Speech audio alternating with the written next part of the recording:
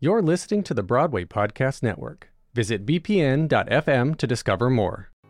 I don't carry a gun, I don't carry a stick, but I got a secret weapon. You're listening to The Ensemblist, the only podcast that shows you Broadway from the inside out.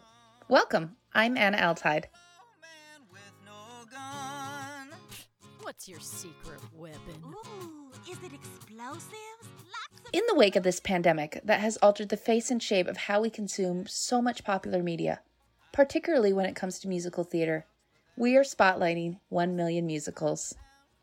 Created by Jacob Ben-Shmuel and Alan Blake Bachelor, 1 Million Musicals is an ambitious independent endeavor to produce, you guessed it, 1 million high-quality musicals to the podcasting space.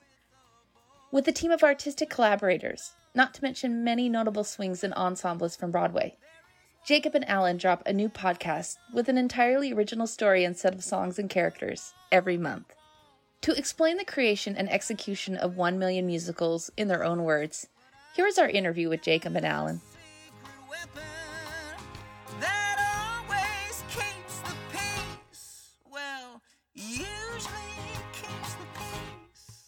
Can we start with your names and where you're both calling from today?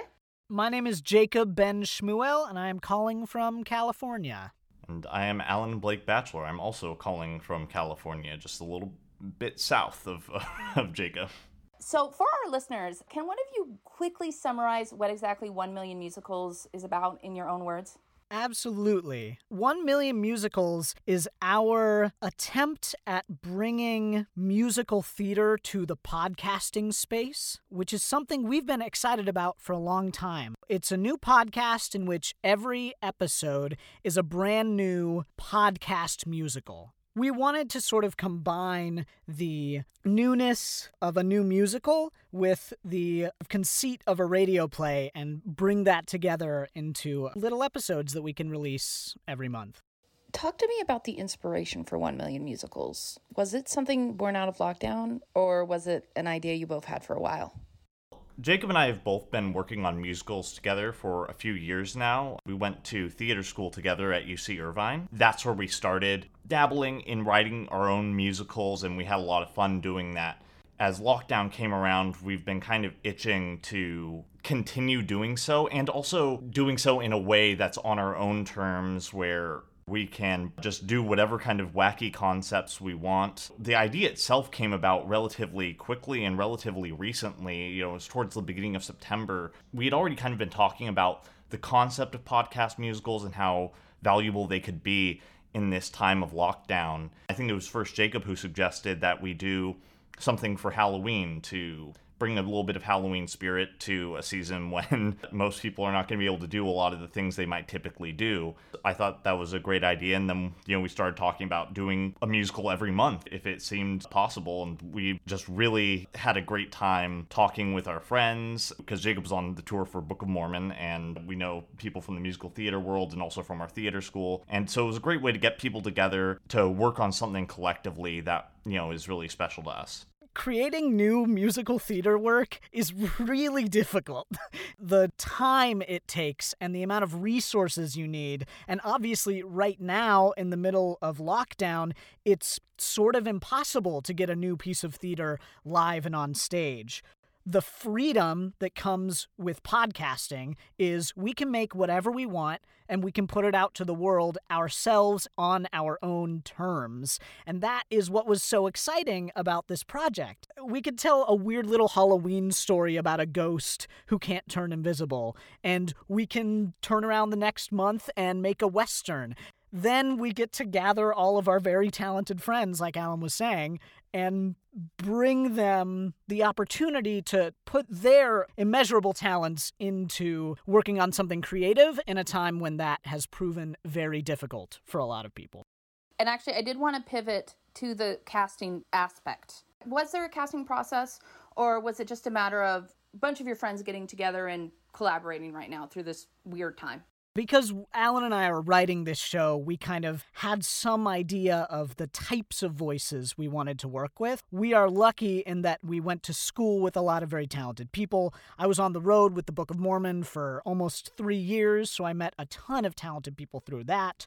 To begin, for these first couple of episodes, the casting process has very much been, hey, friend, are you interested in working on this little podcast project? And luckily, everybody has been super game. We are hoping as we move forward to find more and more folks that we haven't necessarily had the opportunity to work with yet. To expand upon that a little bit more, when we're writing these musicals, we sometimes will have someone in mind, but we won't necessarily, especially with How to Be Spooky, our very first episode. It was a brand new concept for us even. We'd only come up with it a few weeks before we planned on really having the thing almost ready to be released. So we were writing these parts with people in mind, and it was very nice that they were willing to not just be a part of it, but we've seen so much support from our friends, yeah.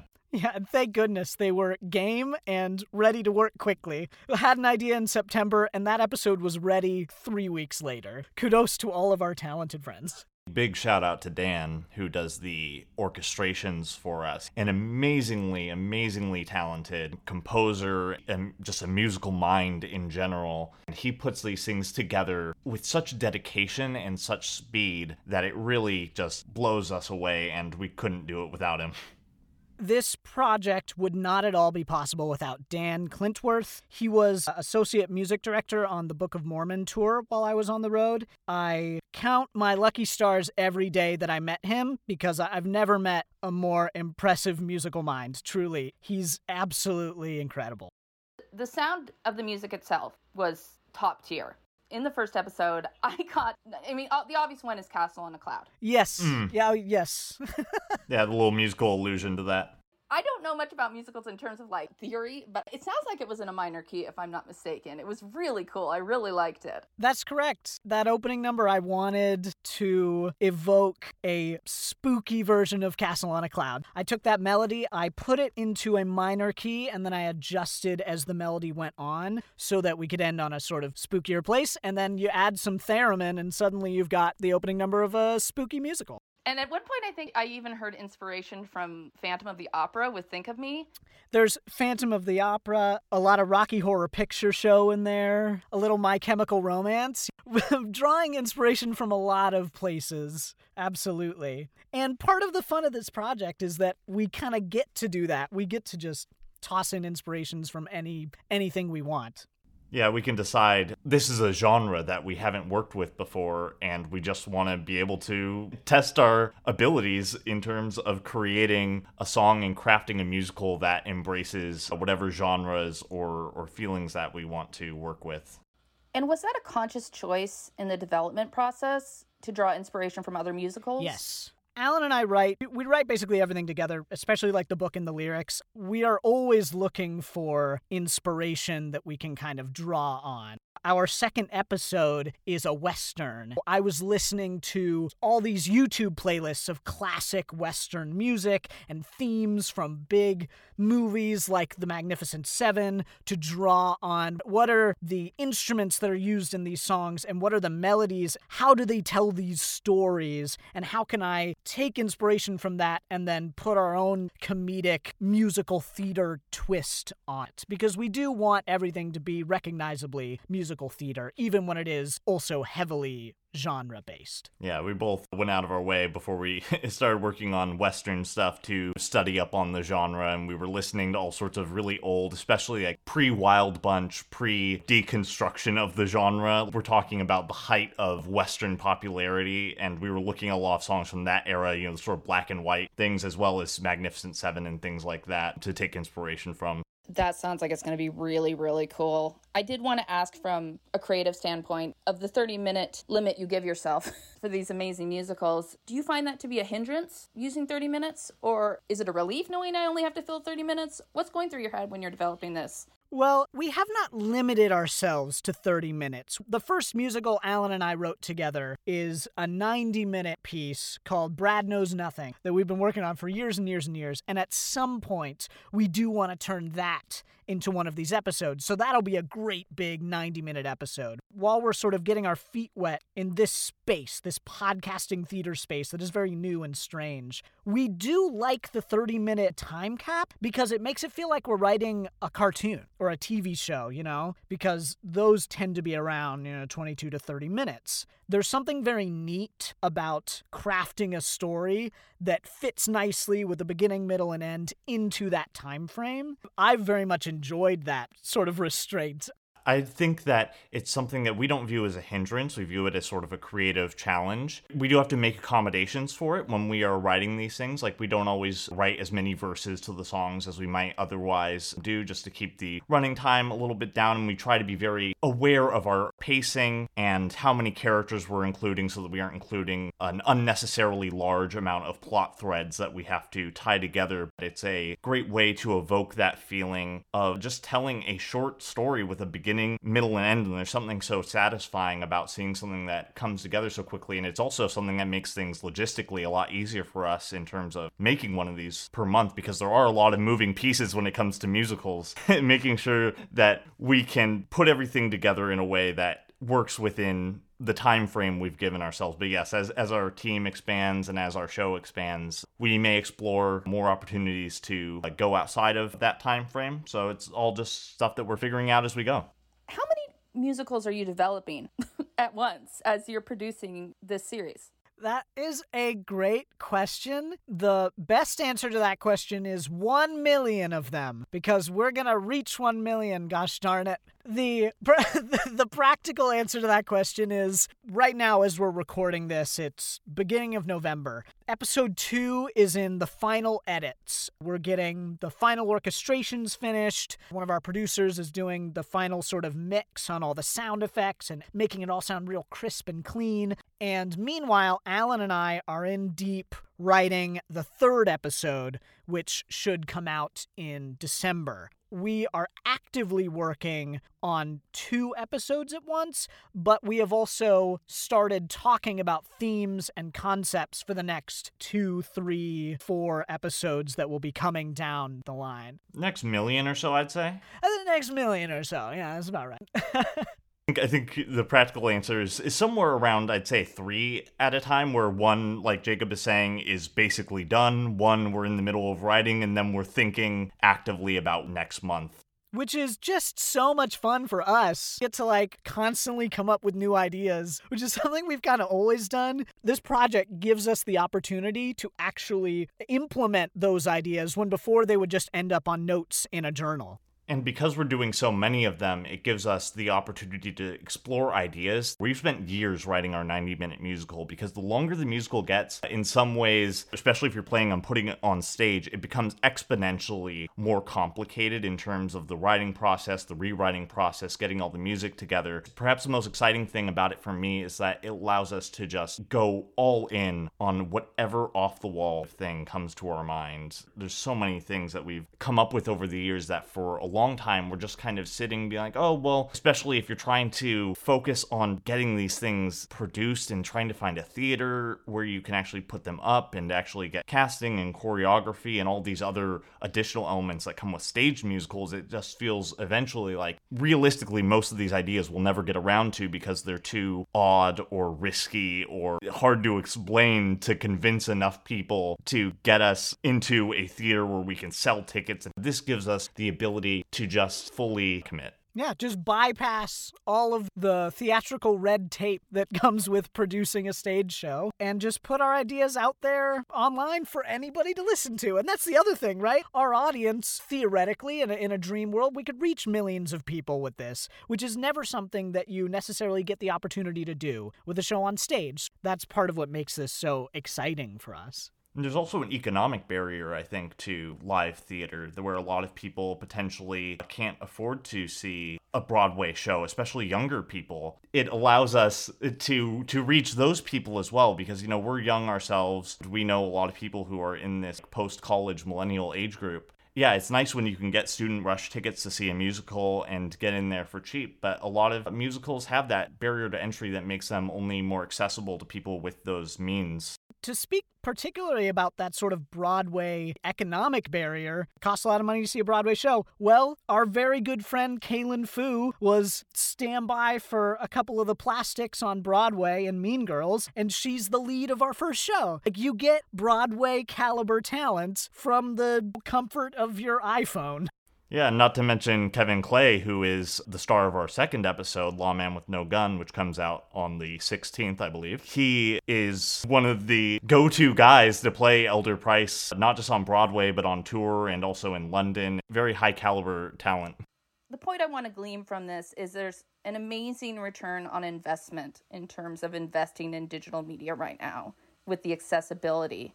Kind of harking back to when you compared this to animation or saying that this could easily be animated. In fact, that's something that I was considering as I was listening to it, of how would this be animated and voiceovered. It kind of reminds me of this Howard Ashman quote that there is a link between musical theater and animation in terms of suspension of belief. The same element of watching somebody on stage doing something wacky and hearing somebody in your ear doing something wacky is not that big of a leap to take. Would you agree?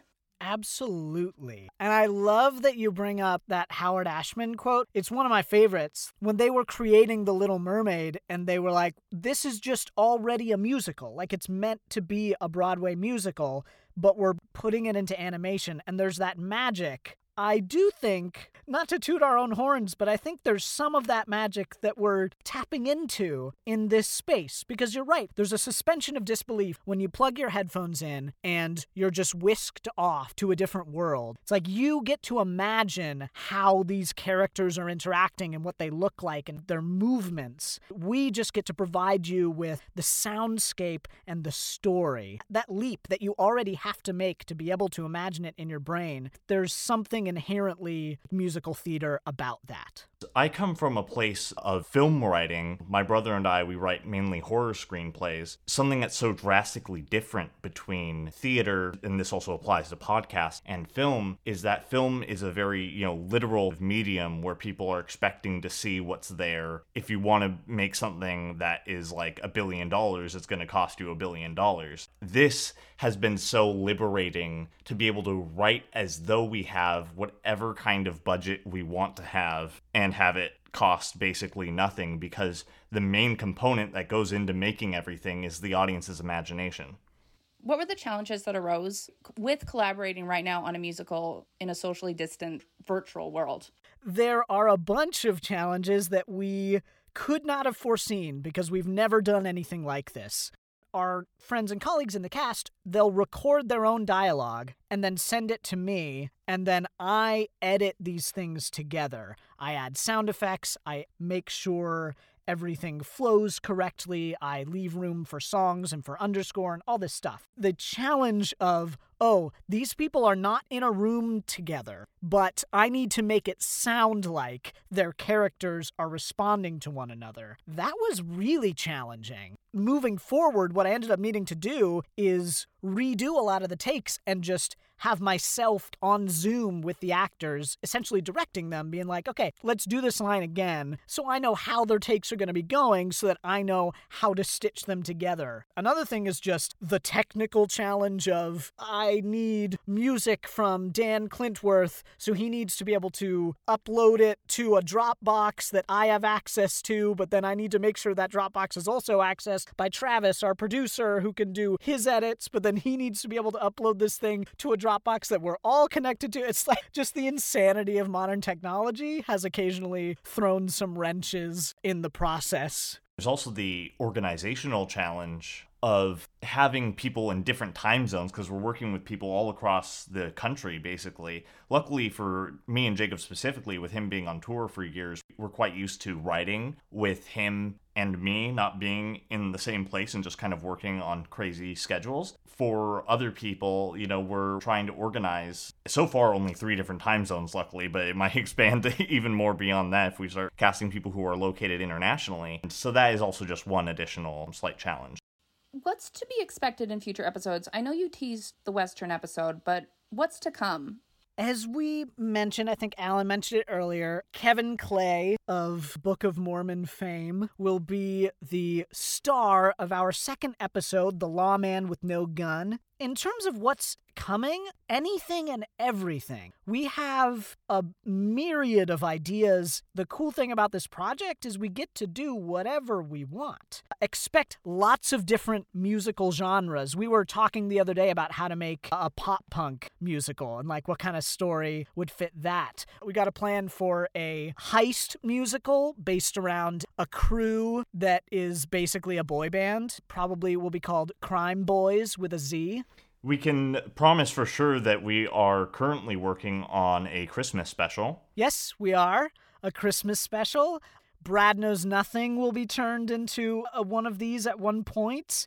So really, like, anything and everything is coming because this project gives us the opportunity to go hog wild and create just any insane idea we want. Okay, guys, anything else you want to add? Well, listen, if you are interested, we're on all the socials if you want to follow us at 1 Million Musicals. We do also have a Patreon that helps us sort of fund the folks who are working on the shows, looking to give back to all the amazing artists who have agreed to help us with these things. So if you want to help us do that, you can go to patreon.com/1millionmusicals and donate. That would mean a whole heck of a lot to us. But really, the biggest thing is please listen. Share them with your friends, your family, your kids, your enemies. Your enemies, absolutely. Because I think everybody can enjoy these shows. Listen, share, leave a rating and a review, do all the things, and we would be incredibly grateful. Yeah, what Jacob said.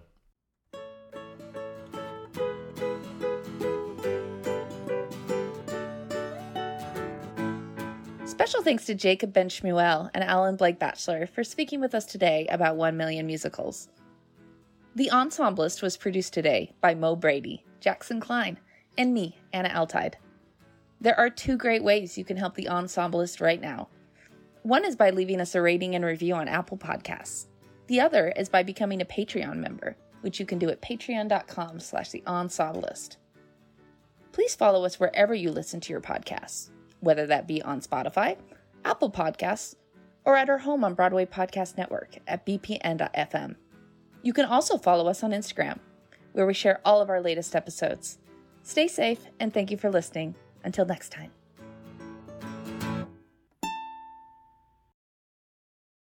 Hey, it's Leslie Odom Jr. here on the Broadway Podcast Network to tell you about the Rise Theater Directory, a program of Maestro Music. Rise is a national online resource designed to connect and empower backstage and administrative and creative theater professionals from underrepresented backgrounds. If you work or aspire to work in the theater community, this can help you find your next project. And if you hire theater professionals, search the Rise Theater Directory to find your next team. Create your profile now and get more information by visiting risetheater.org. That's theater with an RERISETHEATRE.org, because only together we rise.